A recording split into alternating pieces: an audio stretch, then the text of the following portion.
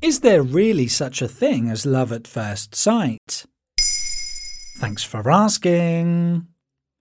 Have you ever fallen head over heels for someone as soon as you met them? It certainly doesn't happen to us on a regular basis, but it's pretty common for a person to say they've experienced love at first sight at some point in their lives. PsychCentral.com references a survey of over 5,000 adults, which found that 4 in 10 of them had had a love at first sight experience, while psychologist Susan Albers has been quoted by various sources saying that as many as 60% of people experience it. Okay, for those of us who haven't experienced love at first sight, what's it actually like then?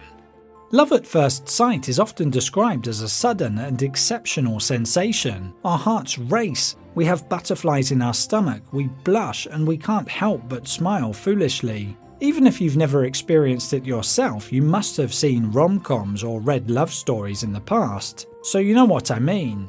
And indeed, several scientific studies have suggested that love at first sight might in fact just be a fantasy perpetuated by popular culture shaping our perceptions. In a 2017 study at the University of Groningen in the Netherlands, scientists tried to unravel the truth. We know that all the sensations we feel are essentially chemical reactions. When someone experiences love at first sight, they release a flood of adrenaline, endorphins, norepinephrine, and dopamine. Adrenaline speeds up the heartbeat during strong emotions, while norepinephrine and dopamine also contribute to the rush of excitement. Doesn't that still count as love at first sight?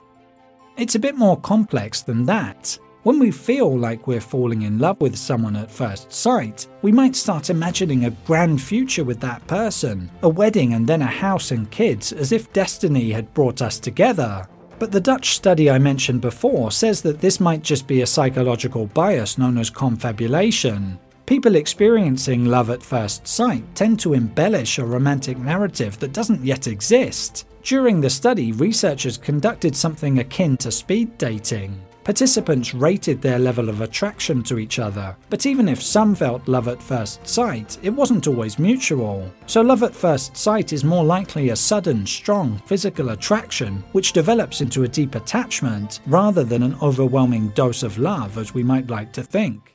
Why do we feel such intense emotion then?